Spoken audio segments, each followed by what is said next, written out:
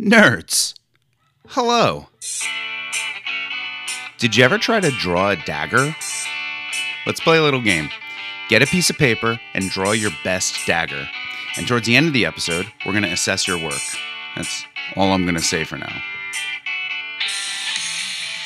Today's episode is a fun one. Today we're talking about tattoos with Matt McDannell. Matt is a friend. We're both from the same hometown area. Once upon a time, we got into loads of trouble together. Well, I guess we didn't really get into trouble because we generally didn't get caught. Matt currently resides in Cortland, New York, where he has a tattoo shop called Mostly Harmless. You should go check it out. It's in a fun and funny location. He does all sorts of tattoos, and a lot of them tend to be nerdy or nerd adjacent. In that respect, I mean comics, pop culture, movies, cartoons, references to whatever you got in mind. I'm not going to try to summarize his work because I know I won't do it justice. He's got a lot of styles too, not just content, so you should see what he's done. Go to Get Rad Tattoos. Actually, there's underscores in that. Get_rad_tattoos. But even if you just search for Get Rad Tattoos with or without spaces, Instagram manages to find it. So good job, Instagram. So go to Get Rad Tattoos on Instagram to see a full gallery of his work. And I think if you're into nerd shit, that you can find some inspiration there. So yeah, we talk about tattoos. But to be honest, he and I spend a lot of time talking about something that he and I each really love, the 90's. But at the same time, it feels like we're talking about something much more than the 90's, something much bigger, like culture, maybe, trends, repeated cycles. Matt and I definitely have a lot of overlap in our personal cultures, but we both wander off in our own directions too. Whether we're talking about video games, punk rock, rap, style of jeans, media formats like VHS in this conversation, we talk about the decade that we hold so dear over 20 years later. And we recognize, too, that it wasn't all perfect. We may be dads now, but we're resisting being the old man on the porch. If you lived through the 90's, I think you're going to enjoy this episode hearing about it. I think it's going to evoke a lot of nostalgia. If you didn't live through the 90's, or at least if you weren't a teenager in the 90's, you might want to get ready to take some notes. The things we talk about might just be the hot new throwback trend next month. Enjoy. I assume people were hesitant to get tattoos, especially in the very beginning. Yeah, I keep wondering how much of my business has been affected by COVID, but I don't really have a good control because not only is COVID a thing, but I've changed shops twice in the past year. I changed what city I was working in too. So plus we opened up right before the dead season. I opened my own shop right before the dead season. So it's how much of my business is being affected negatively by COVID and how much of it is my own actions and how much of it is just the natural ebb and flow of tattooing. I had a few customers who were I'm going to wait until something gets figured out. But I mean, for the most part, once we were able to go back to tattooing, almost every single person that I had to cancel rescheduled right away. Cool. Yeah. I'm not complaining. I've been keeping busy. So that's cool. I'm as busy as I want to be, which is what I'm shooting for. Nice. So I guess we should open the show. So, ladies and gentlemen, please welcome Matt McDannell, tattoo artist extraordinaire. Thank you very much. It's nicer than I would refer to myself, but thank you. I appreciate it. First and foremost, because usually I throw this information at the end of the episode and I sometimes forget, what's the name of your shop? Where can people find you and your stuff online and in person? So the name of my shop is Mostly Harmless Tattoos. Cool. It's a reference to Hitchhiker's Guide to the Galaxy, in case you didn't know. 42. I've got my towel. We are located in Cortland, New York, in central New York. We're a private studio. It's me and one other artist, my buddy Evan, and appointment only. We're off the beaten trails. We're inside of a bank building, actually. So it's pretty cool. But if you want to find me online, I do mostly everything through Instagram. You can follow me at get_rad_tattoos. So that's at getradtattoos. Get My rad. Instagram name. So our intention today is to talk about tattoos a little bit. You, like me, have a certain penchant for, let's just say, the 90s. But maybe when we get up to that part, we can pick apart what we actually mean by that. Yep. So what else have we got? How are you? How's everything by you? Everything's going great, as you know, for the most part. The shop opened up back in June of this year. Whirlwind of a process. Found a location pretty quickly, got moved in, got started. I think it took us about a week to get the shop up and running. Toiling away ever since. Yeah, it's pretty crazy. It's not what I thought my own shop would be. I wasn't even entirely sure I would ever open my own shop. But you know, you have a vision in your head of what life is going to be, and then life actually happens, and you have to adjust what that vision is. But I wouldn't change where I'm at for anything. I'm pretty happy with the situation that I have right now as far as working goes. I mean, how's it different? Does that mean like you have to do your own books, you have to keep your own appointments, you have to everything? Well, I mean, that was never the vision. I kind of always saw myself opening more of a traditional street shop with, you know, like the flash on the walls and the cool shit everywhere. And can I curse? Am I allowed to curse? Right. Okay. And like, you know, like having walk-ins and, you know, having other artists working for me and like really kind of like being a boss to people. But I feel like that kind of way of doing business in this industry is slowly fading away. We're becoming less and less reliant on other people for things. Like, I mean, when I first started tattooing, especially when I moved to a new city, it was like crucial that I was at a shop that had a strong walk-in clientele, because how else would I build my business up? But, you know, with the advent of social media and the likes of that thing, it's a lot easier to kind of build up your clientele through just posting online. I mean, I've had a few people that said they found me just through Instagram. That's awesome. Yeah, it's weird, but it's awesome. And then in the physical world, they were close enough to you to get to you, because somebody might find you from Instagram and they might be in Abu Dhabi. Yeah.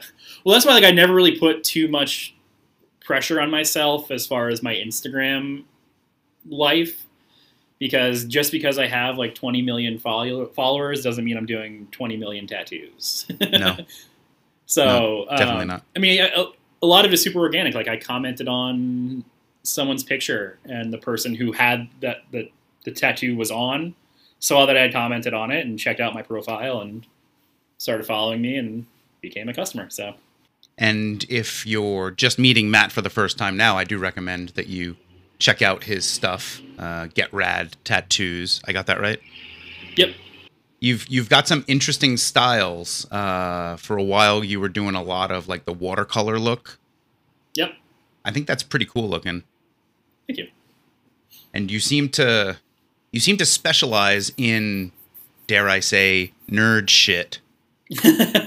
Yes. Some good video game references, anime stuff, various cartoons. A lot of your stuff is near and dear to my heart, so I always love to see it. Yep. Yeah, I mean, it's when I first moved up to Syracuse and upstate New York, I was working at a shop that was very pop culture focused, which was awesome because I've always, like throughout my entire career, I've always loved doing like quote unquote nerdier tattoos and doing like more pop culture focused stuff, because I mean that's what I'm into. That's the style of art that I'm into. So I was able to kind of like carve a little bit of a niche for myself and doing the pop culture stuff. But yeah, I mean, it's not the only thing I love doing. I love doing more traditional work too. But I mean, the watercolor thing came out of, for me, that was like bridging the gap between the art that I was into outside of tattooing and what was possible inside of tattooing. I've always been kind of drawn to more in the realm of fine art.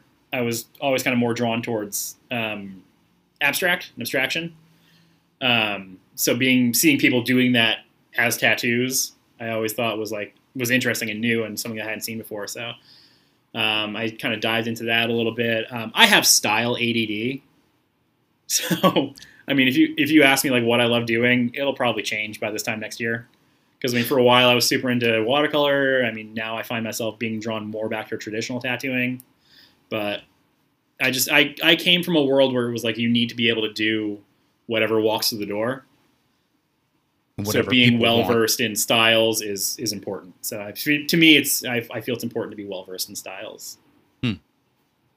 I think that's probably a strength to have style ADD. Yeah, that's interesting too. Something that I thought about when I was thinking about talking to you about this topic is I don't mean this as like a negative thing. Like, are you familiar with like the Myers-Briggs personality typing? Vaguely. It's like this thing that it's a personality quiz that actually I just like learned about it properly from this NPR podcast, but it's really found a home in industry. Companies used it for a while to type people and figure out like what kind of tasks they'd be good at, what kind of job they'd be good in. And there's 4 different dimensions, and like the first one's introverted versus extroverted. I don't want to bore you with all the types. And then the last one is perceiving versus judging. And I think that I know about myself that I am strongly perceiving leaning, and I wish that I was more judging. And I think that I'd probably get a lot more done if I had more hard-formed opinions. I think of you as somebody who what your opinions are, and you wear your heart on your sleeve, and your feelings about something are very obvious in your face and in your reaction, and you don't really hold back. So when you're doing somebody's tattoos, like, how much do you help guide them in what they want? Or if they're like, nope, I want some stupid shit, and they describe it. I think it's a little bit of a give and take. As long as what they are asking for is like feasible from a technical standpoint, because there's a very technical aspect to tattooing. I mean, it's it has to be something that's gonna, for me, it has to be a tattoo that's gonna stand the test of time. As far as like subject matter goes, I'm a little less judgmental because it's not my tattoo. It's not my place to say what is or isn't cool for you. I've spent way too much of my life being told what I'm into isn't cool. So for me to say, I don't think your tattoo idea is cool, so I'm not going to do it, I think that's just wrong. What you think is cool is what you think is cool, and who am I to judge? So as long as, from a technical standpoint, it's a tattoo that I feel like I can pull off, and I can, say that yes, this image will stand the test of time. If the person does come to me with an idea that I don't think will stand the test of time, I kind of walk them through it, and I say, like, I try to be as direct and as honest as possible, and say, like, this is why this will not work. The lines are going to be too thin, or doing it this way is, it's just the color is not going to last, or it needs contrast, or it needs the various checkpoints for me that kind of set off what a solid, long-lasting tattoo need in order to be successful. So,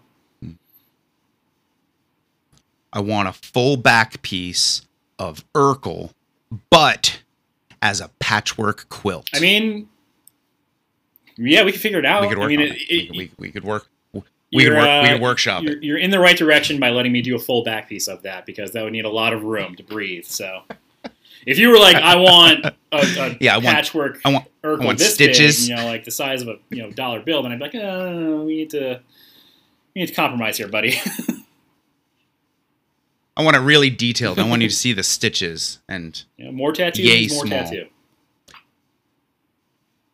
Cool. How does one get started tattooing? Because it's one of those tasks that at some point there's somebody who is the first person you tattoo. So it's crazy you asked that, because I feel like I fell into it, but in the better way to fall into it. So I was the last person that I thought should become a tattoo artist. Why is that? Never thought I was good enough. Like I wasn't, talented enough at drawing or an artist to become a tattooer. And it was just like such a huge, crazy thing to me that I was like, there's no way I could ever do that. And then kind of like as time went on and, I graduated college and I was kind of floundering around and I was like, well, I got to figure something out because what I'm doing isn't working. I became friends with an artist and he kind of showed me the ropes and he let me hold a tattoo machine and like just do some lines on some like fake skin, and from like that. Oh, I don't know. Yeah, is that a thing? Fake skin is a thing. Fake skin's a thing. It's kind of useful in the realm of learning how to tattoo, but ultimately it's not. I'll get into that in a second, but yeah. So he let me just like do some lines on some fake skin. It's like basically a piece of rubber almost that you can just tattoo onto. Okay. And like from that like second, I was hooked, and I was like, this is what I need to do. And so he talked to the owner of the shop.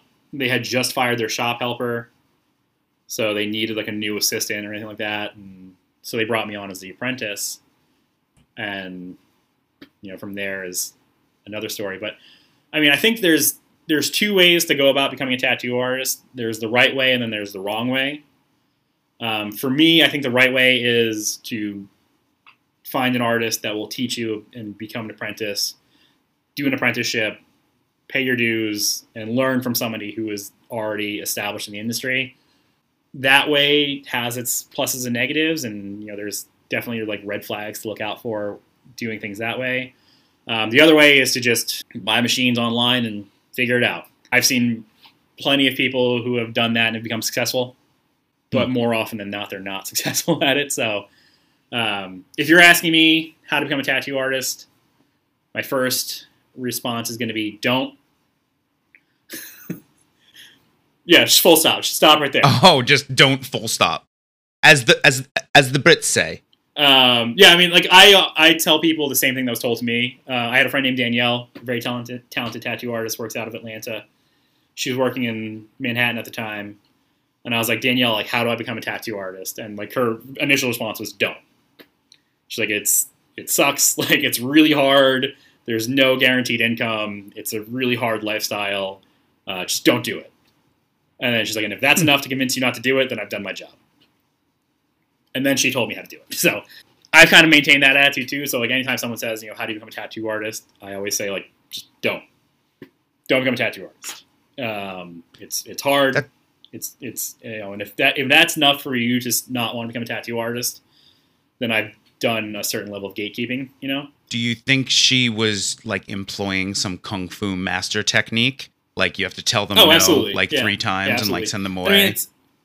I mean, and it's like, well, you're still here, so you obviously want to do this enough. That's a technique that I would employ too. I mean, it's like if you really want, if you listen to any interview with any of like the greats that are out there, it always kind of starts with, like I was just hanging out at this tattoo shop. I was hanging out, until finally they said, all right, you're here. Like, we might as well use you. I listened to a really great interview with Mike Rubendahl, and he got his start at Da Vinci Tattoo on Long Island, and he talked about how he would just hang out at that shop every day, like after school. He was in high school still, and he would just go there after school and hang out and ask questions. And finally, like the owner was like, all right, just go. It would give him like homework essentially, and he'd come back with it, and kind of like seeing what he was made out of, and then he passed all the tests, so he became an apprentice there. How many shops did you work at on Long Island? Just the one, or? I started at Lone Wolf. I did my apprenticeship there, and I tattooed there for about a year before I stopped tattooing there. Yeah, and then I don't think you've tattooed me in 12 or 13 years. So I got to find my way up to Cortland. Yeah, I have time here. I have a business connection not too far from there, so once pandemic cedes, we can see what I can pull together. Mm-hmm. I like the area. I lived in Rochester for a year, and there's nothing specific that I'd like to go see there, but just overall, like, I'd like to go show my wife and the kids and just be like, I lived here. Okay, that's enough. We been thinking about taking a family vacation to Rochester. Maybe next summer. It's There's cool. a lot of cool stuff to do there, yeah. It's like the Museum of Play is out there. There's some cool places to like take the kids. There's a couple museums. There's the Eastman House. There's some waterfalls and stuff. Some good nature stuff. You mentioned that like some pigments became like illegal in Europe or something. Yeah, I tried to look up more information about that. It seems like it's just another case of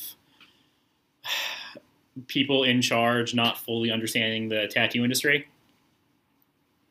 And essentially what it all boiled down to was... Can you hear my chickens? Yes, I can hear your chickens. Sweet. Essentially what it boils down to is they found that a pigment that is used in tattoo ink, has been found to be cancerous in other products, cancer-causing in other products like lipstick and makeup. So there's like, oh, well, it causes, it's shown to be a cancer agent in these products, so clearly it is also a cancer-causing agent in these products, so you got to stop using it. But there's like no evidence whatsoever that any tattoo has led to cancer. The products are completely different. The amount of pigment used in the products is completely different. So we had a similar issue in New York about 6 or 7 years ago, where out of nowhere they drafted this bill that said everything you use needs to be one-time use only, from needles, tubes, and then ink as well. So they said you can only use these things called ink shots, which was a single-use package of ink that gave you enough ink to do one tattoo, as opposed to like a 1 ounce, 2 ounce, 4 ounce bottle of ink that we would typically be using. And then, so the issue with that is that there's only like 2 companies that make those products, and they're already not the best products in the world, coupled with the fact that you can't get a proper pigment dispersion in that small of a package. So the colors are not as vibrant as they could be from, like, say, a 2 ounce bottle of ink. And when the government was called out on this, a bunch of tattoo artists got together and they met with a legislator and they said, why did you decide to do this? And the legislator, like, flat out says, like, honestly, we just asked the Red Cross what the best thing to do for this stuff would be. And they said, hey, this is a thing. You should use these instead. And so they actually like took the legislator through like how a proper tattoo is set up and done. And I mean, we've been using disposable one-time use needles for years now, and we've been using, like, most of the industry has switched over to disposable tubes as well. Do you keep an autoclave in your shop? I don't know. I have no use for one. Did people when you got started? Yes. Yeah. When I started, so I learned how to tattoo on Long Island. Okay. Obviously, and Nassau County, Suffolk County, and the boroughs are pretty much the only parts of New York that have health and safety codes for tattooing. And part of that was, that you had to have an autoclave, you had to keep track of your autoclave, you had to, keep your autoclave clean. And you would have a health guy would come around once every couple of weeks or a couple months, and he'd check to make sure your autoclave was working just fine, and that you were keeping tabs on it. But ever since, the industry has kind of switched to disposable and like one-time use stuff, I don't use the steel tubes and tips anymore, so I don't need to clean tubes. I don't need to autoclave my tubes. Like, I just pull one out of a package. It's all made out of plastic, which kind of sucks for the environment, but what are you going to do? Tattoo, throw it all out when I'm done. So if it's not steel, what is it? The single-use plastic. It's all plastic. That's awesome. Yeah. So, I mean, the needles are steel, obviously, but the tubes and tips are all plastic. It's got like plastic grip on it. So I can actually show you one real quick if you want. And this is essentially it. It's really cool. Yep. So one-time use. I throw it out when I'm done. I get like a box of 20 of those for like $20. That's awesome. Yeah. So what more? What's the pulse of tattooing in late 2021? It's cool, man. Like, people are getting cool stuff pretty consistently, Yeah. There's a lot of information out there, and there's a lot of social acceptance of tattoos and what you can get as tattoos.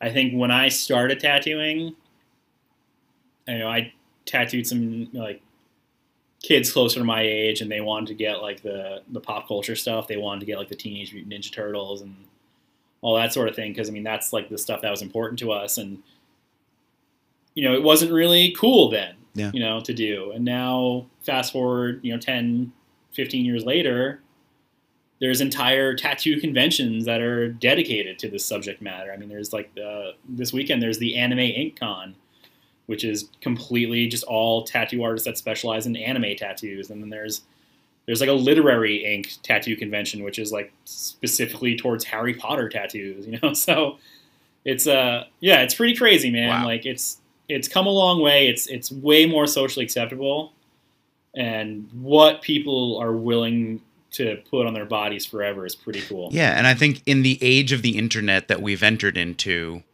we see that the random corners of pop culture from the past, I want to say 30 years, but maybe it's even more like 40 or 50.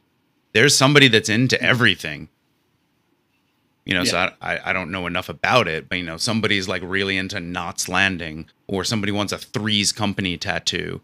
You mentioned gatekeeping before, and I was talking about this the other day, how like, I manage my own science nerd Instagram account, and there's not much that I gatekeep, but you've seen like the elephant toothpaste experiments that people do. Yes. And, you see one, and I'm like, I should do one of those one day, make a cool video. And then you see another couple, and you go, people are doing some pretty cool things with this. I should do this experiment. And then you see the one that's on, what the fuck is it?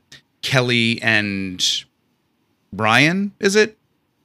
Whatever Regis and Kathy Lee became. Like then the Today Show basically, does an elephant toothpaste, and I'm just like, it's officially not cool now.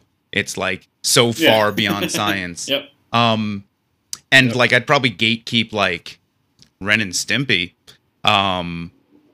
But beyond a couple like 90s things, that's not something that really comes naturally to me, the gatekeeping. And I think I did it kind of hard in the 90s. I know I did it with like Rage Against the Machine, because I was really into them, and then all of a sudden the world was really into them, and I was like, ugh, they're total sellouts. And it was good to like recognize myself as a douchebag as a teenager. But now I'm recognizing myself as a douchebag as a 41-year-old guy. So, we've come full circle. Well, it's funny that you say that, because I feel like the 90s was kind of like the last gasping breath of like the underground. Yeah. And it was like, you had a lot of like lowbrow things that like small pockets took very seriously, and that society as a whole was kind of like, ugh, that's lowbrow, that's not cool. Like, everything from music to art, and like, I mean, video games and comic books. I mean, how many good 90s comic book movies were there? And now like Marvel's Cinematic Universe is the biggest thing, and like comic books are high art now, and video games are seen as like they're talking about video games like cinematic experiences. Yep. You play for 5 minutes and you watch a 10-minute cutscene. You play for 5 minutes more. Yeah. And I'm like, man, like we used to just walk across the screen and shoot stuff. Yeah. But so I think like the 90s was kind of like that last gasping breath. I don't want to say it was the height of the underground, but I think it was like kind of like that last gasping breath. And I know it still exists. Like obviously there's still like an underground music scene, and there's still like underground art scenes, but you can access them so much more easily than before. I mean, like when we were kids, if we wanted to find out what shows were happening over the weekend, we'd have to go to Utopia and go to the CD section and look at their show flyer section, right. Or like go to like the various independent music stores and like just hope that there were show flyers hanging up, or we would have to go to a show in order to find out when the next show was. So, whereas now is you just go onto someone's Instagram account. It's like, hey, we're playing this bar, come out. Right, and that's something that the world has adapted to, and I think it's in a good way. But I remember in like 2005 even, every band had a MySpace, but they weren't updating it multiple times a day. They weren't even updating it multiple times a week. It was seen kind of more as like a chore or an obligation. And I was like, dude, this is going to be awesome, because like someday you're just going to be able to like have your computer tell you which band you liked 10 years ago is going to do a reunion, and you don't find out about it 6 months after it happens. And we went really far in that direction. And now like, it's like, okay, you follow, I don't know, fucking Jawbreaker, you're going to find out if they're going to play some show, in theory. Yeah.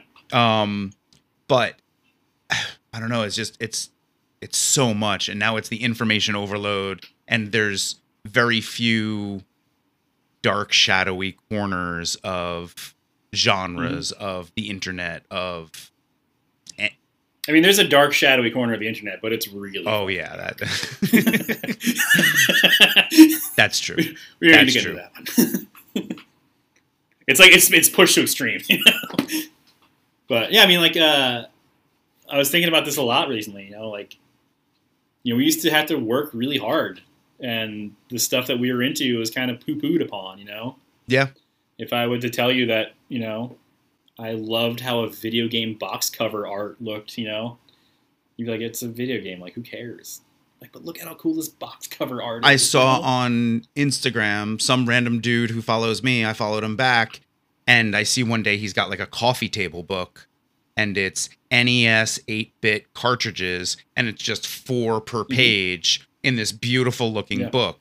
It's Swedish, so it's a different like aspect ratio of the box, like it's a different proportion, so that bit's weird to me, and some of the words aren't exactly the same, but it's just beautiful and awesome. And I was like, oh my god, please tell me that this is not something you made, and that this is something that like a person can buy. Then I found out that it's in Swedish, and I was like, I don't know, I don't know that I'm gonna run out and get it, but that's an art book though. Look at the pictures. And just the nostalgia that it gave me of thinking about like NES games and what I would do as a 14-year-old kid to save up some money to buy one game. And, now I have a Raspberry Pi, and so I've got 800 NES games, probably 600 SNES games, Genesis, N64, and my kids can just play any game. And they're like, all these games are really hard. And I was like, right. See, that's one difference, that you have hundreds of games at your disposal. You play them for 5 or 10 minutes and you're like, this one's hard, I want to play a different one. Whereas we had like 4 games. So you got good at it because that was your only choice. Yep. But I mean, like, think about how much information they had to get across on those box covers. Because if they showed you like an actual picture of the game, like it would be like an 8-bit graphic of like some like blue pixel sprite against a background. Like maybe you have an action shot of it, but it's like, like a little yellow thing kind of like an inch or two away from it, and that's supposed to be like its blaster. So they have to like come up with these like stories that were told through the box one art. Picture. And it's just one picture. I mean, it always reminded me of like the VHS covers, like when VHS first became a thing. And you would have to like explain what these things were, because it wasn't like nowadays or even in like the height of the Blockbuster era where it was major motion pictures and you could just say like, oh, this is Bruce Willis's new movie, like go get it. Like these were like crap movies that no one had ever heard of, because they didn't, the original days of VHS stores, they didn't have the major motion pictures to sell and to rent. So they had these like smaller B, C, like D level movies. So you'd have to come up with like a really cool box art to convince people to rent. Is that true? Movies. I don't know that history. Yeah. It's, I mean, when VHS first became a thing, like all new industries, the major players in the game were like, nope, we don't want a part of it. It doesn't make sense. We don't understand it. So for those movie houses, it was like, you go see our movie in the theaters, or you wait for it to be like on HBO. And even HBO probably only sprung up when, like 75, 80? it just didn't make sense. Like they just didn't understand the VHS market at the time. But you have these smaller producers and production companies who are like, we can make movies and then sell them to these retailers, and they can rent the tapes for us. And I mean, there's an anecdote of one company, like one production company, where the owner would have the cover art made first. So he'd have his artists like mock up these what the cover of the movie would look like, and he'd be like, "Oh, that's cool. Let's make that movie."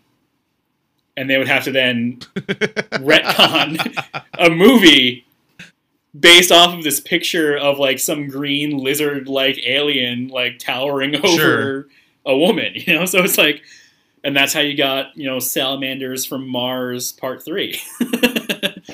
But yeah, I mean, it's that cover art was so important because you had to sell the movie to people through that first image. And I mean, and like that's like so much of my visual aesthetic stems from just going to like movie stores and going to like movie places and like going to Tower Records and not knowing anything about anything and just basing everything off of like what the cover looks like, So you buy a lot of crap, but you buy a lot of gems too.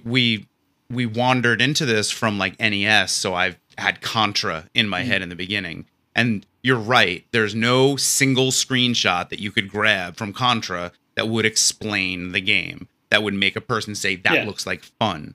And I've probably only seen the cover of Contra a handful of times in my life, but I know exactly what it looks like. Yeah. And it tells a story. And so I respect that game is badass because of the cover. I respect that about you and your artistic types, because that's something that I probably just take for granted. That just it's telling me a story, and subconsciously I'm hearing that story. But if you ask me like create a game cover, I'd be like, I don't know, put like a guy and a gun. Well, it's crazy because like growing up, it never really clicked with me that these were pieces of art created by a person. Like I felt the same way about like skateboard graphics too. Like I'd pick up skateboard graphics because that was like another form of like lowbrow art that like nobody took seriously, but had such a profound impact on like my visual aesthetic. And you see like these awesome skateboard graphics, and like it just never, as a young kid, it just never clicked with me that like this, like someone created this, like someone sat down and drew this. It just never like made sense. And then as I got older, I mean, like I remember seeing the work of Mark McKee, who is like one of like the most influential skateboard graphic designers of all time. And but like people don't know who he is because the things that he created became bigger than he ever was. I mean, he created like Wet Willie and Flame Boy for World Industries, and like those graphics kind of took on a life of their own, like well beyond him. I mean, he illustrated one of the first skateboards I ever had.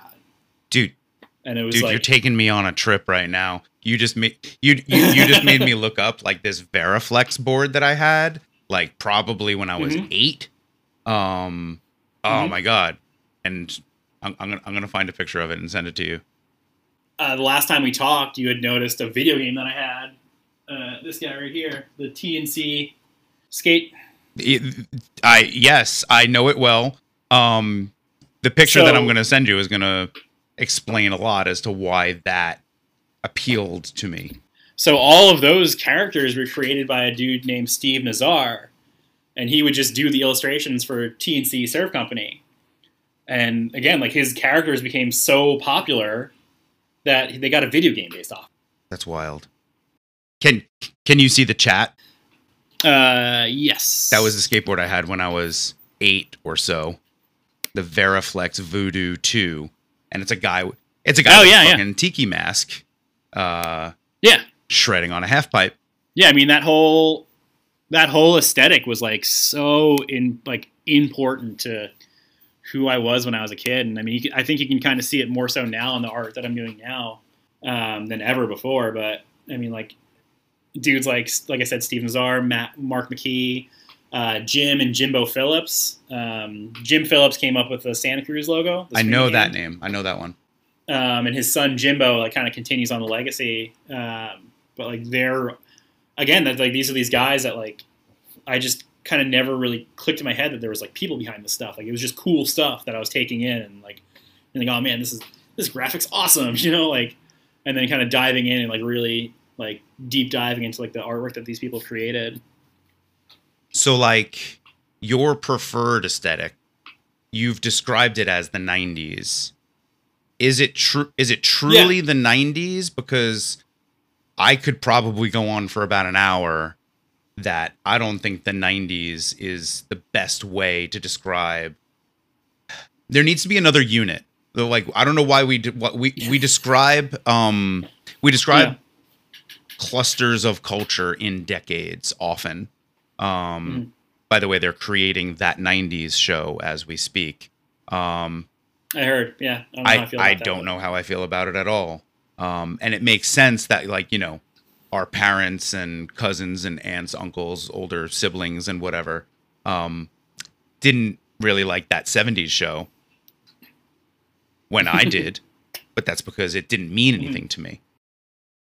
But I think that we need to do a better job of like breaking these morsels of culture down, because to me, I'm a fan of the 90s, and on the face of it, to a stranger, I would say that.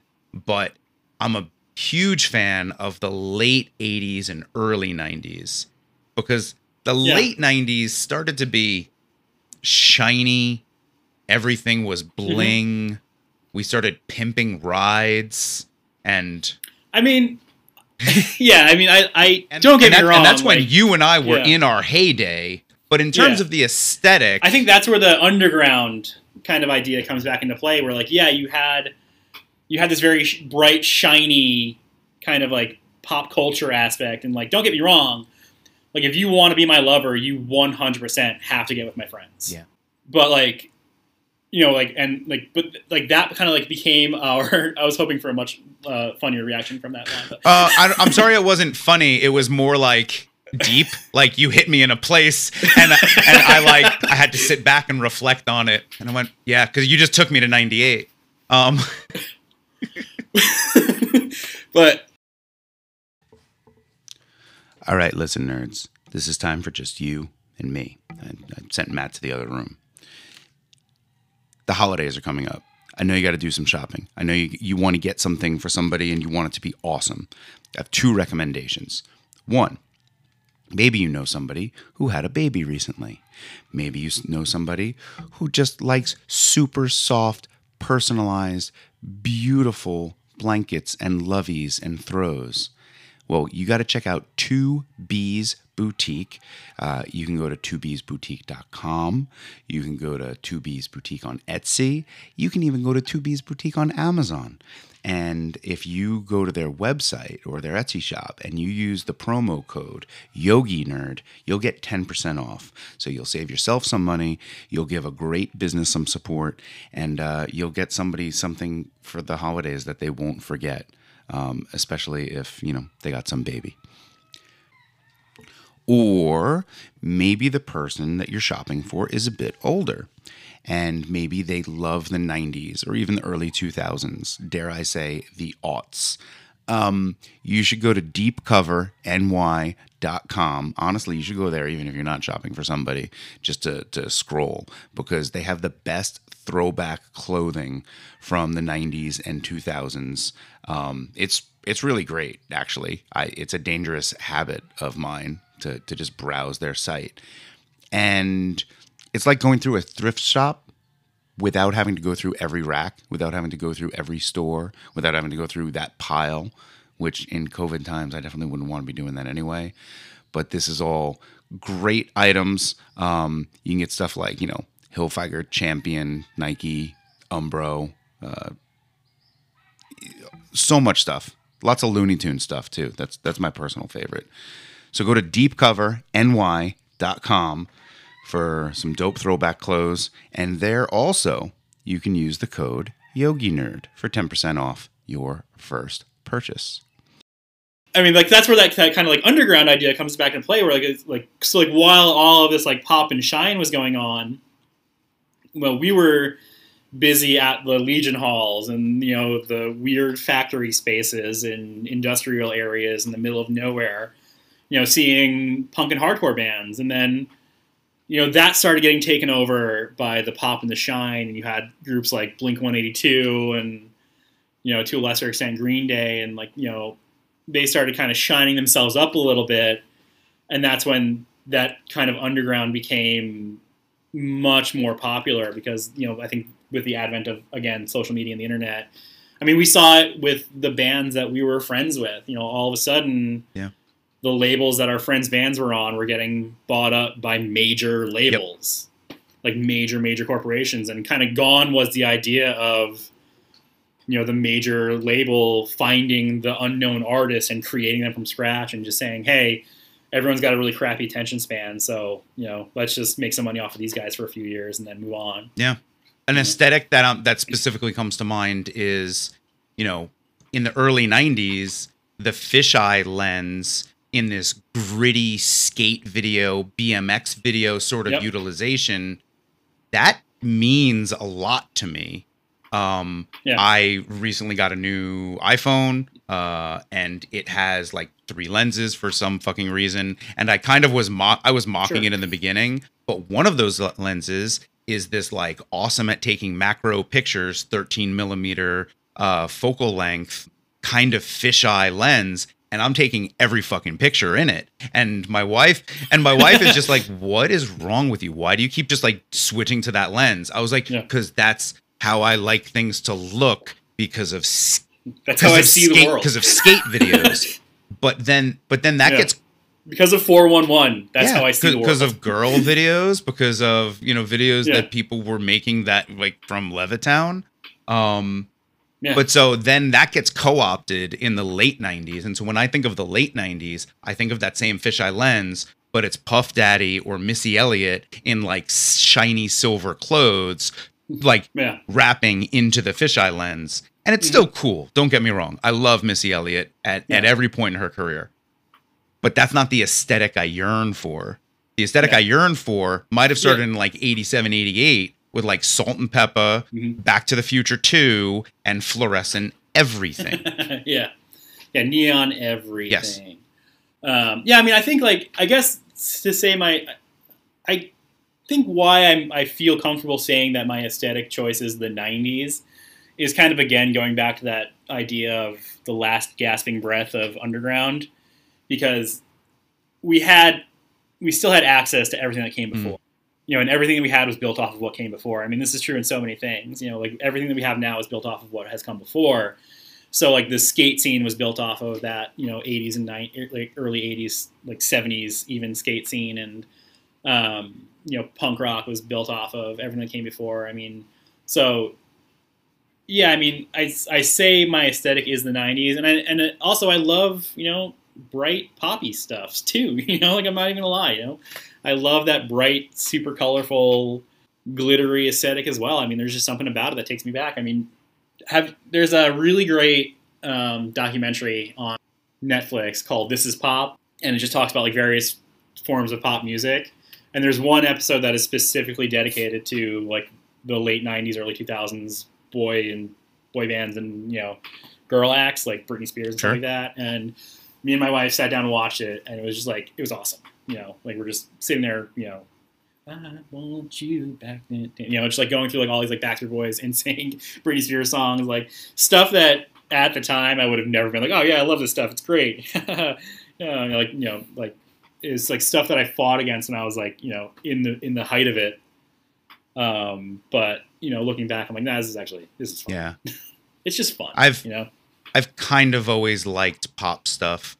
I remember seeing Hanson Mbop in whatever year that was. I feel like it was 96 or 97 at like 2 or 3 in the morning on MTV when I got home late as a derelict teenager, and just being like, this song's going to be huge. Like, and then it was, because it was saccharine sweet pop. It was inevitable. Do you so you talk about like building on the past aesthetics? There was a period there where I'm not trying to be denigrating, I'm not trying to be sexist or anything, but girls went back to wearing high-waisted, tight jeans, and where are we going with I mean, this is a couple years ago, but like that Okay. is a look that I just don't get. Like, to me, like guys or girls could wear, you know, Jenkos or like low-rise jeans and any of that, and like I'm like, that looks good, that is appealing, or just like a normal pair of jeans, and that's fine. But like then jeans got really high, specifically on girls, and I was just like, yeah, that's a look that I don't get. And I remember that because when I was 16 or 17 working at a deli, I remember my boss, who was 15 years older than me, telling me about how ridiculous he thought the girls' jeans that girls wore in those days looked, because he wanted them to be tight and high. And I was just like, yeah, I don't get that. And now in like 2015, it started to take that turn back to these high-waisted ones. And then just recently, let's hope that this is an accurate title of the time, late pandemic, I'm seeing girls. I'm so hopeful. Are we already in late pandemic? I certainly hope so. I hope We'd that. be really bummed if we find out this is just early pandemic. I mean, sidebar, the FDA is going to meet in 5 days to talk about approving vaccines for kids 5 to 11, and it'll probably take them about 2 to 5 days to actually approve that, and then we're in full swing in November, and that's a big portion of the country that can get vaccinated, and I'm relying on that for my family to travel. Anywho. So, exit sidebar. And I see these girls wearing these high-waisted, yet like loose and weathered or distressed, aged, distressed jeans. Yep. And I was like, okay, that look, however, is cool. I'm down with that. And so it's weird that like in the deep recesses of our brains, these mean things to us, even if we can't explain it. Yeah, I mean, I try. It's like fighting the urge to be the old man on the porch. Are you an old man? To what degree are you an old man? I like to think that I'm not, but at the same time, it's like I see like a lot of things in pop culture where I'm just like, I don't get this anymore. Like, I don't understand Billie Eilish. I'm just gonna say it. Oh yeah, I don't think it's that bad. It's not exactly my thing. I gave it a couple listens. Yeah, like I acknowledge that I don't understand Billie Eilish, and I'm just gonna leave it at that. That's fine. You know, that's cool. Like I don't want to be the guy that's like, this fucking Billie Eilish or whatever she is. You know, like I don't want to be the old man on the porch that yells at the kids to get off his lawn. Like I want to just accept that, you know, this isn't for me anymore. You know, and just move on with my life. You know, I'm gonna go back to my VHS tapes and my 8-bit video games and leave me alone. My meter stick of when a person gets old is when they stop listening to new music. Then I'm old. But stop listening to music that's new to them. Okay. So do you still go back and fill in the gaps? Yes. You know, like I see you've got a Henry Rollins poster behind you. I know some Black Flag, but I definitely didn't know all Black Flag. So at some point within the past couple years, I was like, I'm going to go and fill that back in. Yes. Okay. A friend of mine from college told me it was summer of 2017, because it was right before the hurricane hit here. And he was like, which Shelter album's your favorite album? And I was like, I don't know. I never listened to Shelter. He's like, you listen to 108 and you listen to Youth of Today. How do you not listen to Shelter? I was like, I don't know. I just never listened to them. He was like, dude, you need to listen to Shelter. And that was really significant that we had that conversation, because I downloaded a bunch of Shelter records. Yeah. And then the hurricane hit here and we didn't have electricity or internet for 3 months.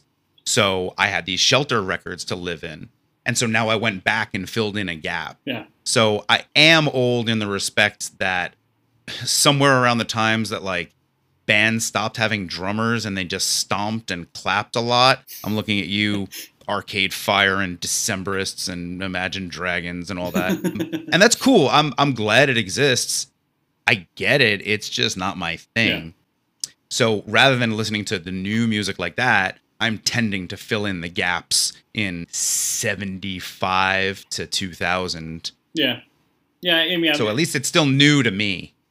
I find myself filling in gaps where, like, I don't know if, like, this is just specifically a problem that I have or if anyone else can kind of relate to this, but it kind of depends on who recommends something to me. So, like, it doesn't really matter how good something is. If I, generally speaking, don't trust your taste and stuff, and you suggest something to me, I'm not going to take it seriously. Like, there's like, one of my friends back in the day was always talking about how great Bridge and Tunnel was. I was like, okay, I don't really value your opinion, but I know it exists. I barely know details of it. Oh, go and listen to them, man. They're awesome.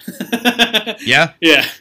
But so, like, I heard them. They came on, like, randomly on a, random play artist station that I was listening on. I was like, oh, this is really good. Who is this? And I was saw it and I was like, oh, god damn it. Motherfucker's right all along. I hate when people were right. That's like what prevents me from getting into Doctor Who. Because, like, everyone I've ever met who was a Doctor Who fan, I've been like, okay, all right. I guess I kind of agree with you. I find that the barrier to me getting into Doctor Who is I don't know where to start because there's just so much of it. Yeah, evidently you can start wherever. I guess. So this repeat, I remember in the early 90s, the 70s was super popular. Yeah. I remember, people had like Ankh necklaces. Mm-hmm. I'm surprised that hasn't come back, but I love that there's like teenagers and 20-somethings out there wearing crystals like around their necks. I had a black crystal necklace and I'm tempted to get it. And my wife has said no. She's probably right. I'm going to back her up on that. But so, and funk, like, do you remember how popular wah pedals were in the 90s in every style of music? Yep. And people were making funk core. People were making, and Infectious Grooves was a thing. Yeah. The best Red Hot Chili Peppers records. Right. Absolutely. For the record, I will back your last statement there till the death of me. I will die on that hill. After Thrasher, it was all downhill. Oh, there's Milk and they were listen in to Thrasher. I got it.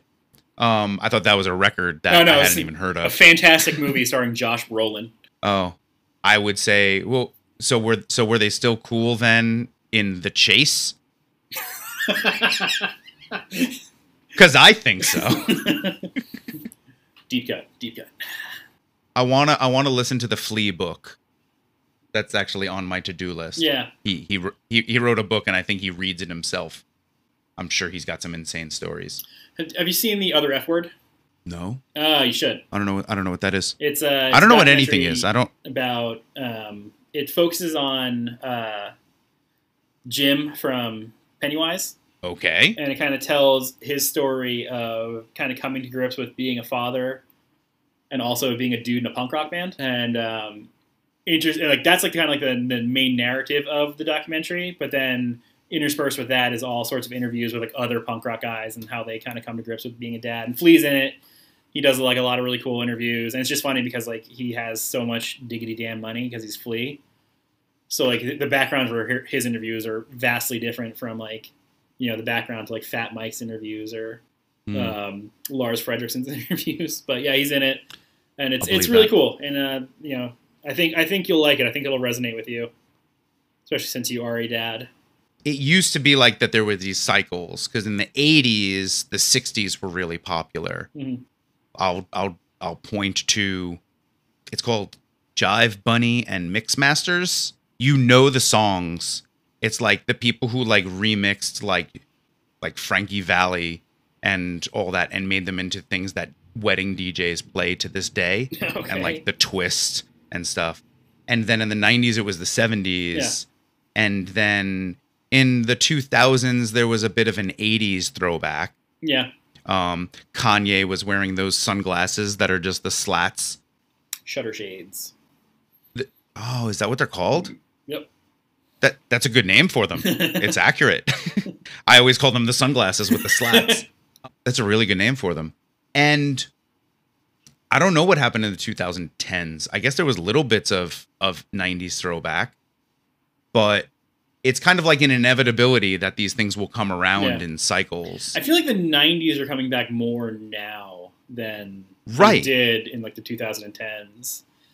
Well, so I don't know what you know of the musical artist MIA. I'm personally a huge fan, Mhm. but she didn't want to be a singer. She wanted to be a producer, and she auditioned all of these girl singers to like sing the words she wrote to songs, and she like didn't like any of them, and she was like, none of you can do it the way that I'm envisioning. So she just did it herself. But she started as a graphic artist, and so all of her visual art, all of her album covers is very much this aesthetic that like the Saved by the Bell opening, like Okay, yep. Dixie jazz, like that Memphis print kind of look. yeah, and that whole look, and also like Fresh Prince videos. Yep. Or she's been using that for years, and now I feel like it's hitting. Mhm. Now I feel like it's become like the mainstream Yeah. thing, and I love it. I want to wear my Cavaricis and a pair of Skids.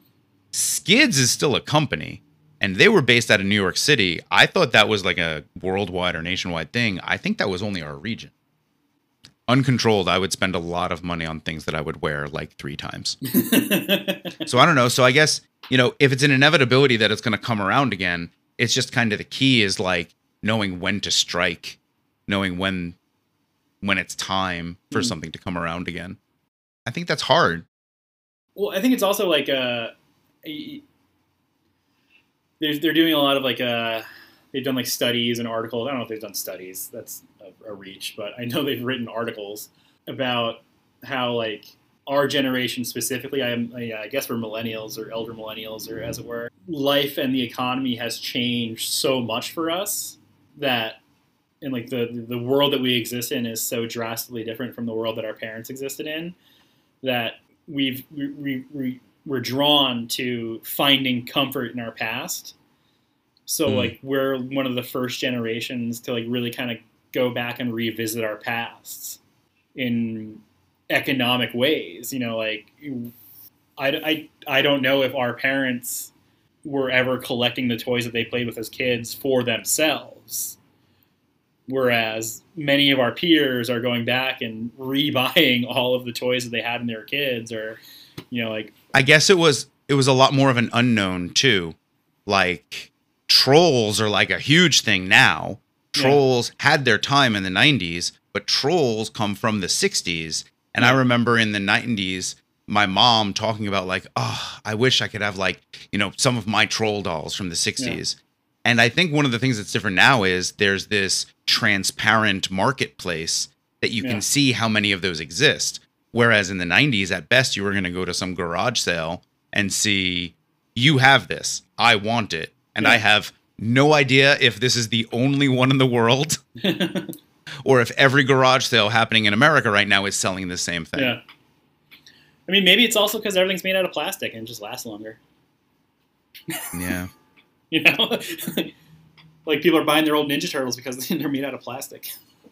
And they're still around.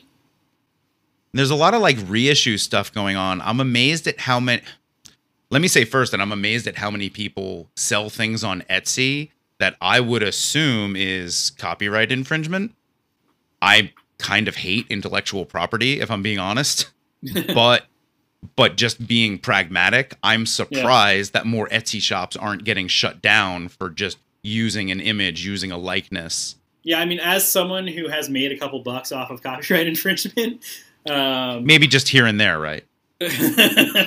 I definitely had some stuff in my web store for a while that was, borderline.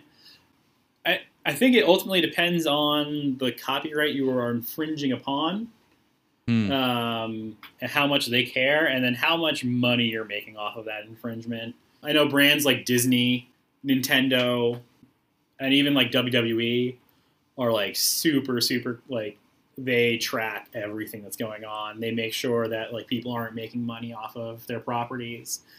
I during the shutdown, I got back into like graphic designing, and I designed a T-shirt for my web store that was based off of Empire Records. And, you know, that's 100% copyright infringement. But then you have, like, one of the actors from the movie, like, you know, liking your Instagram post about it. You kind of really? like, oh, okay, maybe I got to pass. Yeah. That's awesome. The guy who played the beatnik character, who was stuck on the couch. No. Oh. Lucas. The actor who played Lucas. He also played Slater in Dazed and Confused. That's the same guy? I believe so, yeah. Wow. I'm like 95% certain. That's radical. He liked my post about my Empire Records design. That's awesome. I feel like that gave me the green light to sell it. And who made Denver the Last Dinosaur? Is that like Bandai or like Saban? Yeah, that or like a Dick. DIC. Yeah. Yeah. One of those. D. Again, like, you know, a company that probably just does not care. It's just happy to be relevant, you know? Yeah. Denver the Last Dinosaur is yeah. another one with that aesthetic that is just chef's kiss. And it's funny because, like, if you ever go back and look at these cartoons that we watched when we were kids, a lot of them are crap. Dude, Thundercats is so bad. Thundercats specifically comes to mind. Thundercats was crap. Like, He-Man was kind of crap. And they've made these remakes of them that are just so much better than the originals. And I'm probably going to annoy some of my counterparts, whatever the word is. But yeah, I mean, like, the reference I always give is there's an episode of the original Transformers. Okay. Where the plot point of the episode is that Bumblebee gets kidnapped by the Decepticons. Fair plot. So there's a scene in the episode where all of the Autobots are standing around in a circle talking about how Bumblebee has been abducted by the Decepticons. And there, in the background, between two of the Autobots, is fucking Bumblebee. Just hanging out. Because these were such low-budget cartoons, and they solely existed to sell toys, that they just recycled backgrounds and recycled frames and recycled animations. To the point with literally no care or concern whatsoever for, like, you know, attention to detail. Like, fucking kids are never going to notice that Bumblebee's right there, you know? But it's crazy because at the same time, on the other side of the world, you had Japanese cartoons, which were far superior. In, you know, they had linear storylines that went from episode to episode. I mean, the sheer fact that their characters would show up dressed in different outfits. Yep. I mean, like, I just recently, like, not too long ago, started watching the original Dragon Ball. Okay. And, like, the very first Dragon Ball series, and it's crazy, man, to think that this was happening at the same time as, you know, like the He-Mans and the Ninja Turtles and the Transformers, because it's story arcs that are taking place over many, many episodes, and it's not odd for them. Like, that's just how they tell a story. Whereas, like, if there was a story that took more than one episode to tell, it was like a special two-parter, like, to be continued, you know? You get one cliffhanger per season max. Yeah, maybe, you know? Like, I remember, like, when the X-Men had the Phoenix Saga episodes, it was like a huge deal, you know? Like, they showed it at night because it was such a crazy idea that this story was going to take more than one episode to tell. But this was just commonplace in these Japanese television shows. I kind of like the X-Men cartoons better than the X-Men movies, if I'm being honest. That's fair, yeah. I mean, the X-Men movies were kind of... Like, 2 was really good. Yeah. That was about it, though. Yeah, it's wild. I mean, it's Americans with short attention spans.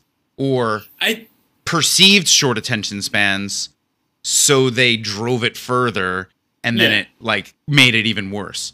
I think it was, like... They existed solely... The cartoons existed solely to sell toys. Yeah. I mean, and there's no mincing words about that. Like, that's why they existed. Like, He-Man was a toy line before it was a cartoon. Ninja Turtles in order to sell the toy line, they created the cartoons. I mean, obviously Ninja Turtles was a comic book first, but then once the cartoon and the toy line came out, it was like it morphed into like a completely different thing. But yeah. I mean, like, you know, these things existed in order to sell toys. So it was this kind of perceived, intelligence level of the target demographic. And then it was like, oh, well, you know, this works, so let's just follow this model. Because, you know, they had some success, so they follow the model and you know, and never really saying, hey, maybe we can change it up a little bit. And I think, again, in the 90s, we started getting that influx of Japanese animation, starting with Dragon Ball Z, and, you know, Toonami, Cartoon Network. You know, they started showing these more, you know, like Japanese shows and Japanese movies, and they were like, holy crap, like, people actually have an attention span for this sort of thing. Like, we can actually tell, like, kids can actually tell and follow stories. And then you see with, you know, not the newest version of Ninja Turtles, but the one that came out right before it. I think like 2011 it came out. It's really good. Is it? It is. It's really, really good. It tells a really great story. There's character development. I should give it a shot. It's a really, really strong show. I haven't watched any of the new one yet with the redesigns of the characters. I just don't have the time or the patience for it. But there's what is it like? There's like 6 different generations of Ninja Turtles in terms of there's like character design. Some absurd amount like that. But the one that the first one that came out via Nickelodeon when they sold it to Viacom, they sold the rights to the characters to Viacom. The first one that Nickelodeon put out back in like I think it was like 2011 they put it out. It's fantastic. It's really, really good. Netflix's She-Ra show. Yo, Netflix's She-Ra show is awesome. Amazing. So good. And like it makes me proud like for my daughter to watch that as like in terms of like feminists like mentality. And, everything. Like we watched that show with my daughter, and like me and my wife were both like, oh my god, this is really good. And I mean, like, you know, not to give away the spoilers, but like have you seen the entire series? I think I'm halfway in season 2, but you can spoil it for me. I'm not spoiler for warning for other people. Spoiler alert: the very end of it, like the final scene of it, or not the final scene of it, but the kind of like the culmination of the series, is such a powerful moment. And I'm so glad that my daughter got to see it, and I'm even more glad that I got to see my daughter see it, because it was just like this realization on her face that like anything is possible. Yeah. You know, like, and it was so cool, and yeah, man, like it's just so crazy, like the amount of fondness that we have for something that was just so bad. Well, you know, I don't know if the original He-Man was that bad. It was pretty terrible. It was pretty terrible. Go back and watch it. It was bad. My wife has 2 DVDs, and each one has 3 Christmas specials on it. So there's Frosty and Rudolph. There's one with like mice and 'Twas the Night Before Christmas, and it's totally like an allegory for like science versus religion. And I was like, wow, I do not remember this as a kid at all. It's I always just say Rankin Bass, but it's Rankin Bass or whatever.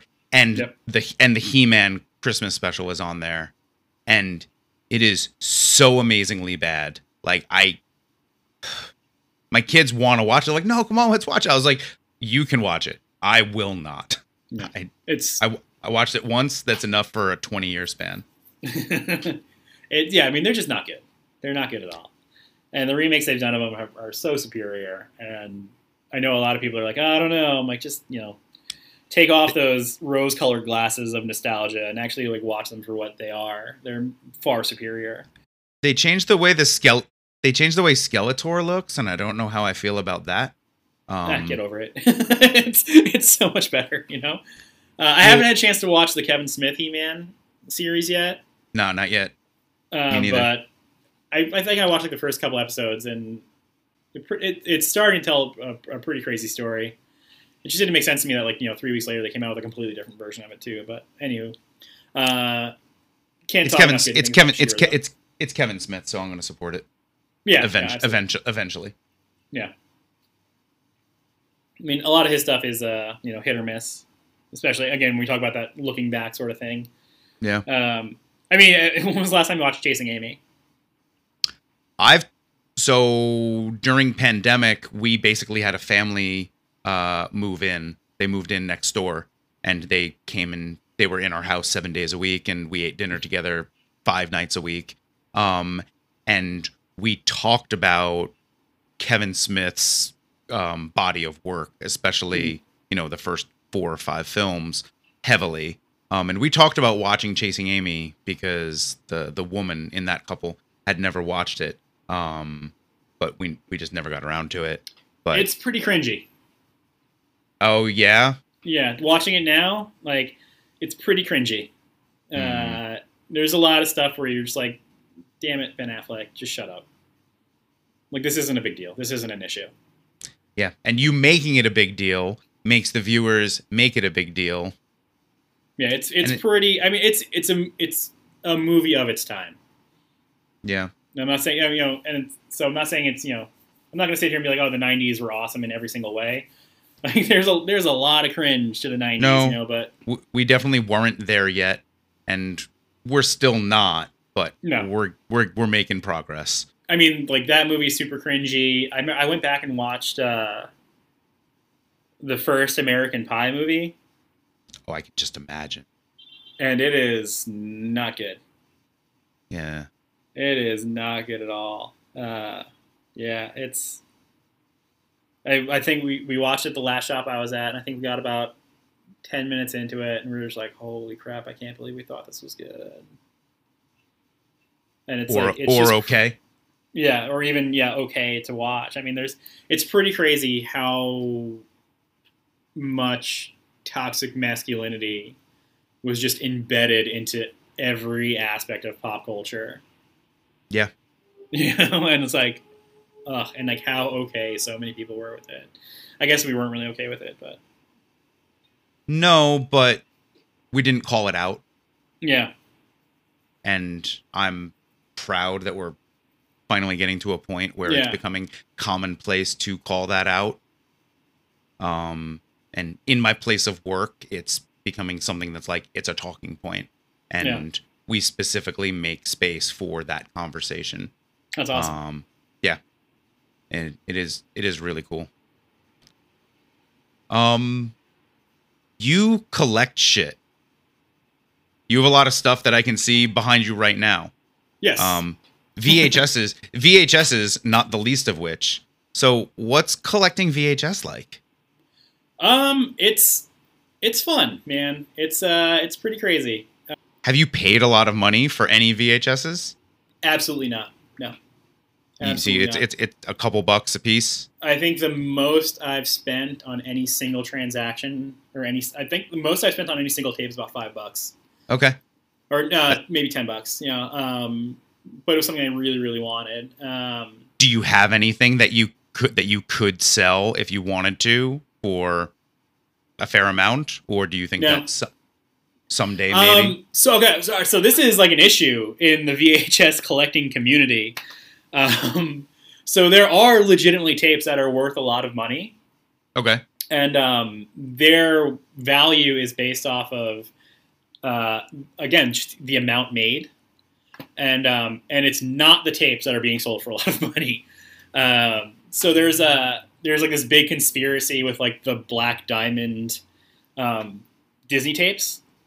Okay. That there's this like one run of Disney tapes where the logo existed within this Black Diamond, and for some reason or another, those are the most valuable versions of those tapes. And it is an absolute crock, because we're talking about Disney here, and they've never done a limited run on anything. They might tell you it's a limited run, like, oh, it's coming out of the vault for the first time in years before it gets locked back up into the vault. The whole reason why that exists is because if Disney was to constantly print every single movie they've ever made in succession, they'd be constantly printing movies. So it's like they do batches. So it's like, oh, this movie's coming out. I'm noticing Robin Hood behind you. And when Disney Plus came out, that was one of the first things that I watched. First thing I watched on Disney Plus was Brink, but that's neither here nor there. What's Brink? Brink? Oh man! I'm gonna go Brink find out. Aren't it's an inline skating movie. Yes, okay. And the Suicide Machines are on the soundtrack. Say no more. That's all I need to hear. I'm going to say about it. Inline skating and Suicide Machines are on the soundtrack. Anywho, back to DVD or VHS. So like this now, like tape grading is a thing. Where like in terms of condition. Yeah. So like there's like comic book grading. Like they grade the condition of your comic book. Sure. So they're doing this now with VHS tapes, and it's such a load of baloney. Because again, like the tapes that are you're a dad. Like they're saying like, oh, these tapes are worth more because they're still sealed. Because it's sealed, you can't actually check to see if the tape has mold in it or anything like that. Whereas a comic book, you can flip through the pages and see if there's mold on it. Anywho, but it's such a load of baloney. It's such a crock, and it's people just trying to jump onto the bandwagon of VHS collecting, which I feel like has become more and more popular over the past few years. But like there's entire VHS communities online where the most they're selling tapes for, like typically you can buy tapes for like $1 a tape. Okay. And then you end up spending more in shipping and handling than you do for the actual tapes. But then the tapes that are like in the $5, $10, $15, $20 realm, they're like those B, C, D level horror movies that I was talking about earlier. Because there's really not that many. In very, very limited runs. Were not kept by any means. My brother worked at Blockbuster during that initial changeover from VHS to DVD. Oh, I thought you were going to say the changeover from Mega Movies to Blockbuster. So when they had to make room for the DVDs, they would clear out some of their VHSs. And the first sections they would clear out were, I don't know if you remember how Blockbusters were set up, but you would go into Blockbuster and all the new releases would be on that outside wall. Yep. And then in the middle of the store would be the Genres. drama, action, the genre films that were a little bit older. So the first things they cleared out were those older genre films that were the throwbacks to the days of, like direct to VHS video movies, the made for VHS, made for rental kind of market. And what they did was they would just toss them in the fucking dumpster. Yeah, because they figured nobody wanted it. These movies are getting 100% destroyed. My brother, luckily, like he saw free movies and like ended up bringing a bunch home. So for a time, I actually had a pretty awesome VHS collection that is unfortunately we just delayed the getting tossed into a dumpster.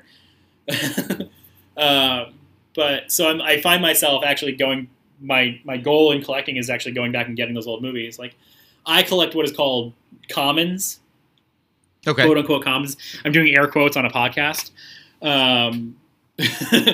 It's called quote unquote commons, and it's big budget movies that were released on VHS. I do have some like less common tapes that aren't as big names, but I mean for the most part, I collect what I like. I think that's crucial. That's true about pretty much anything that I collect.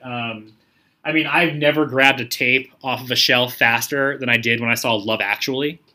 I noticed that one up there earlier too. It's a selling point. It's a prize piece. My crown jewel, the thing that my unicorn, my whatever you want to call it, my great white buffalo, whatever it is. Yep. is Showdown in Little Tokyo. Okay. A movie that they just recently put back on HBO, so I watched at least 7 or 8 times. I fucking love that movie. But like I know, like I had some checklists in my mind that I needed to get off when I first started collecting VHS, and I still have a couple that I want to get. There's one more Harry Potter movie that was released on VHS that I don't have yet. And that is the third movie was still like VHS was still being put out when that movie came out. And so the third was the last one. The third was the last VHS movie. The last Harry Potter came out on VHS. I want to get A History of Violence. Okay. That was the last widely released VHS movie. Really? Yeah, VHS was still being released up until about 2007, and allegedly, I don't know. Again, I don't know how true this is. It seems pretty verifiable sources, but A History of Violence was the last major motion picture release on a sort of wide release on VHS. All right. So it'd be cool to have A History of Violence. Yeah, so I mean, pretty much my whole buying of VHS just kind of goes back to how it was when I was a kid. You know, I'd pick if a cover looks cool, I'll get into it. You know. Sure.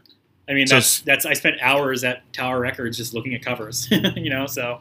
A small question and a big question. Small question: do you or does anyone ever low temperature bake your tapes to like boost the magnetic signal? It's a thing. I promise you, it's a thing. I know nothing about this. Okay. So yeah, so it's a metallic tape, and so it's you basically you magnetize the metal tape, and so that's how you're creating the waveform that's on there, the information that's on there, and over time that fades. And so if you low temperature, and it's probably like 140 degrees or something, bake it, you will boost that signal. But it's really hard because most residential ovens, you can't set it to go lower than 200. And so you'll melt the plastic components if you try. I had an iPod Shuffle once that I wore during a 5K, and I poured water over my head and fried it, and I tried to put it in the oven at the lowest temperature that it would, and I melted an iPod Shuffle. I have a copy of Jerry Maguire that I'll have to try that with. That's cool. Why? Because it's like... No, Jerry Maguire's my tester tape. Ah, okay. So then my big question is, do you have a VCR? And I did. How many VCRs do you have, and where do you get them? I had a VCR. I stole it from my parents' house. I didn't really steal it. I asked them if they still had it, and they said yes, so I took it. It was the same VCR that I had growing up for a long time. Mm-hmm. It was just sitting in their basement. I tested it out when I was at their house last, and I put on a tape, and I saw the coming soon, like to VHS and home video, and I got really excited, and just this wave of nostalgia washed over me, and I felt really great for like 5 minutes. I brought it into the shop because I was going to set up a VCR in the shop. My dream is to like have a VCR in here. Yep. So like I can have like my customers come in and be like, "Hey, you want to rent the movie while you're watching, while you're getting tattooed?" Yeah, sure. But so I brought it here. I set it all up. I tried to clean the heads on it, and it fucking broke. Yeah. So now I don't have a VCR. I'm in the process of getting a new one, and by in the process, I mean I'm checking eBay every once in a while. They're expensive, man. Some of them are expensive, and I basically asked the audience on Facebook one day, and I was like, "Yo, does anybody have a VCR that they want to sell me for cheap? I'll pay the shipping. I'll pay you." Because I'd rather like give a medium-sized amount of money to somebody I know than a large amount of money to somebody who's like driving up the cost of VCRs on eBay. Yeah. And I had like 2 or 3 people be like, "Oh yeah, I totally got you." And it's been a couple months and none of those have come to fruition yet. So we'll see. They're going for about like anywhere from like $60 to over $100 on eBay. And I have a couple tapes. Some are personal tapes that are like, home movies. And I also have 8mm, so that's my next challenge. And I have a VCR that I've transported with me from living place to living place to living place. And it moved to Puerto Rico with me. And I bought the Roxio converter to like hook it up to USB and put a tape in. And that VCR doesn't work at all. Yeah. So, and broke I would my love heart. to get a TV VCR combo. That would be sick. Because I feel like those came out a little bit later in the game, so they're a little bit more sturdy. Yeah. I had one in my room growing up, and like in high school and in college, that like I wish I never got rid of. I kept a copy of The Big Lebowski in the VCR aspect of it all the time, just because you know, it was just fun because, like, you know, I come home from a late night of Put on like the Big shenanigans Lebowski. and just watch 15 minutes of Big Lebowski before I fell asleep, and then it would run its course and it would rewind while I was sleeping. Yeah. You know, wake up in the morning, watch a little bit of Big Lebowski, and head off to school. It's true. It's a beautiful memory.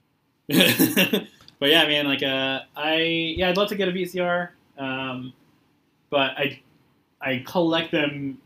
They will be watched eventually. I would love to start watching them again, but I also collect them because, again, physical media is going the way of the buffalo, and it's such a cool memory to have of, like, so much of my formative years were spent going to. I'm gonna drop a throwback on you. See if you remember it.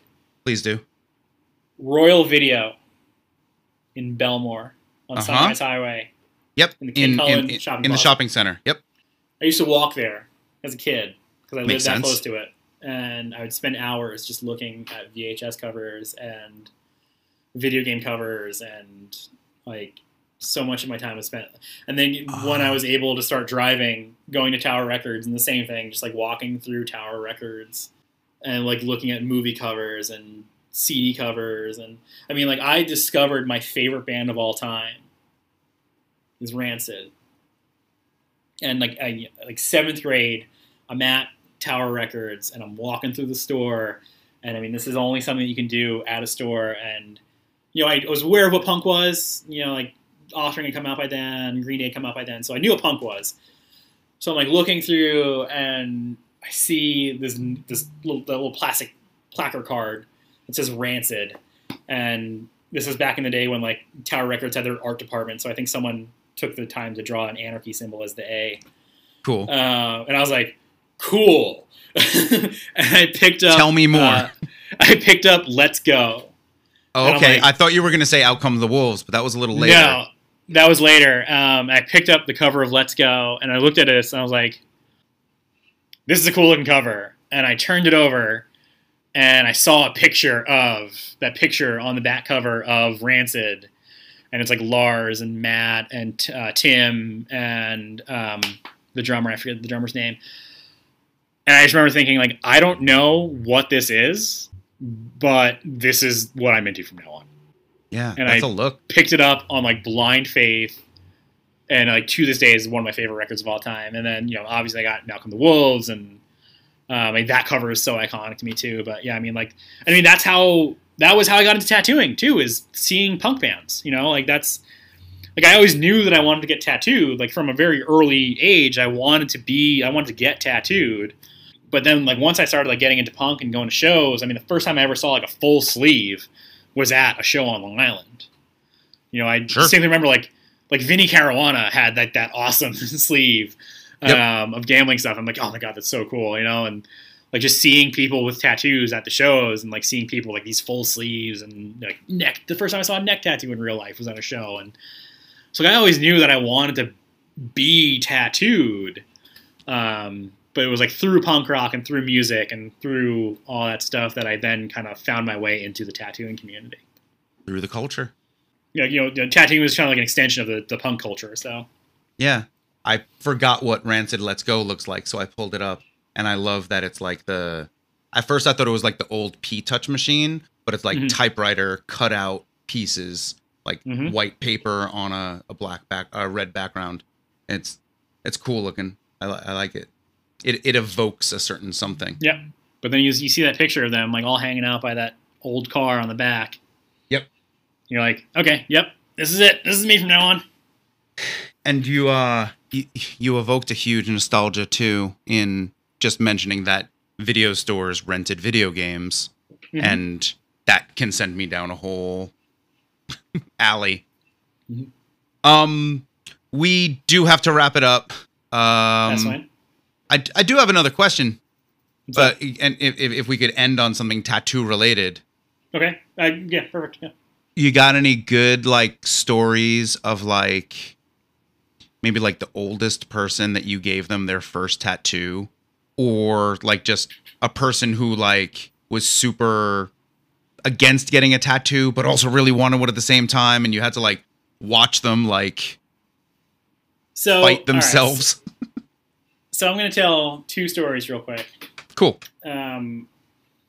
So when I was in college, this is before I got into tattooing, I went to a quote-unquote Catholic school. I went to a Catholic college. It wasn't actually a Catholic school because they couldn't get state funding if they were a Catholic school, but they had nuns for teachers, so it was a Catholic school.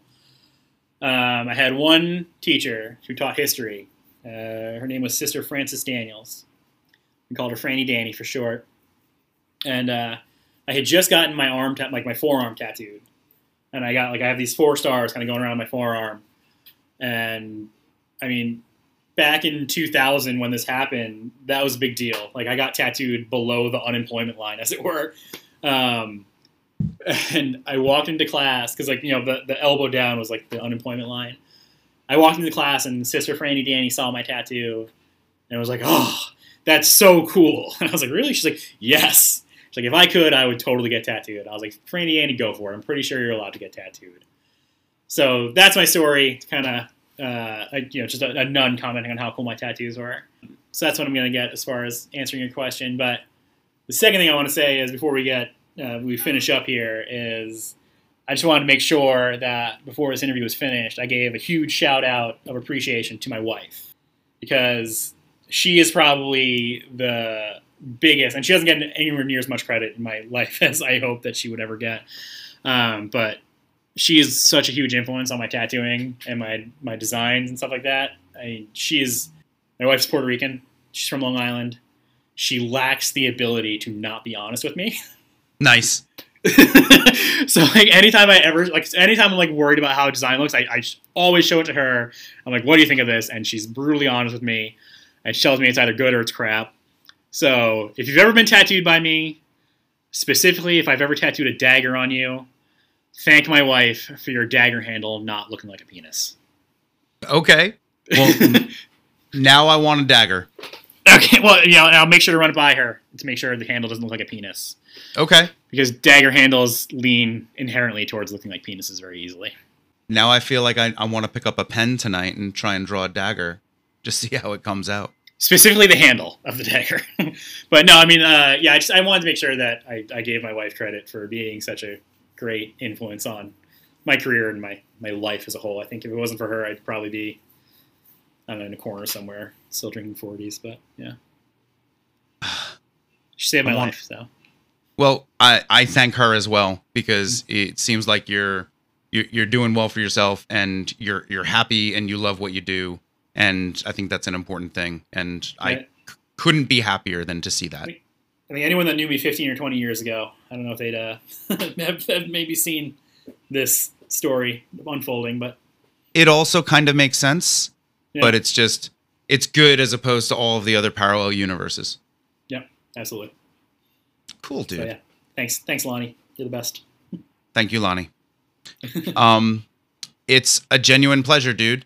And I'm gonna have to find my way to. Do you get mad if I call where you live upstate? I don't get mad.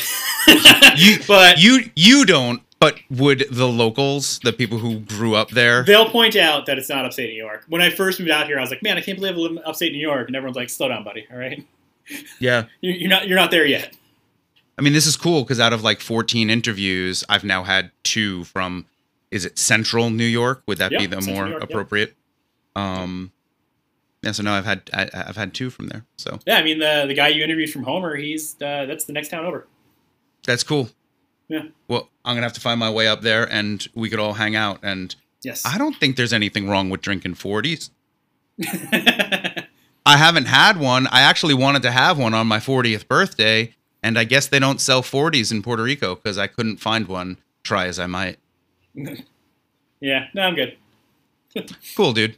Well, one love to you, pleasure, your wife, your kid, and I hope all is well. And thanks for talking to us today. You too, buddy, man. Thanks for having me. It was great. Check out Get Rad Tattoos. Thanks, man. And the name of the shop is Mostly Harmless Tattoos. Mostly Harmless in Cortland. Cortland, New York. Yep. Very cool. Well, thank you so much, bro. Thanks, dude. Appreciate it. Be well.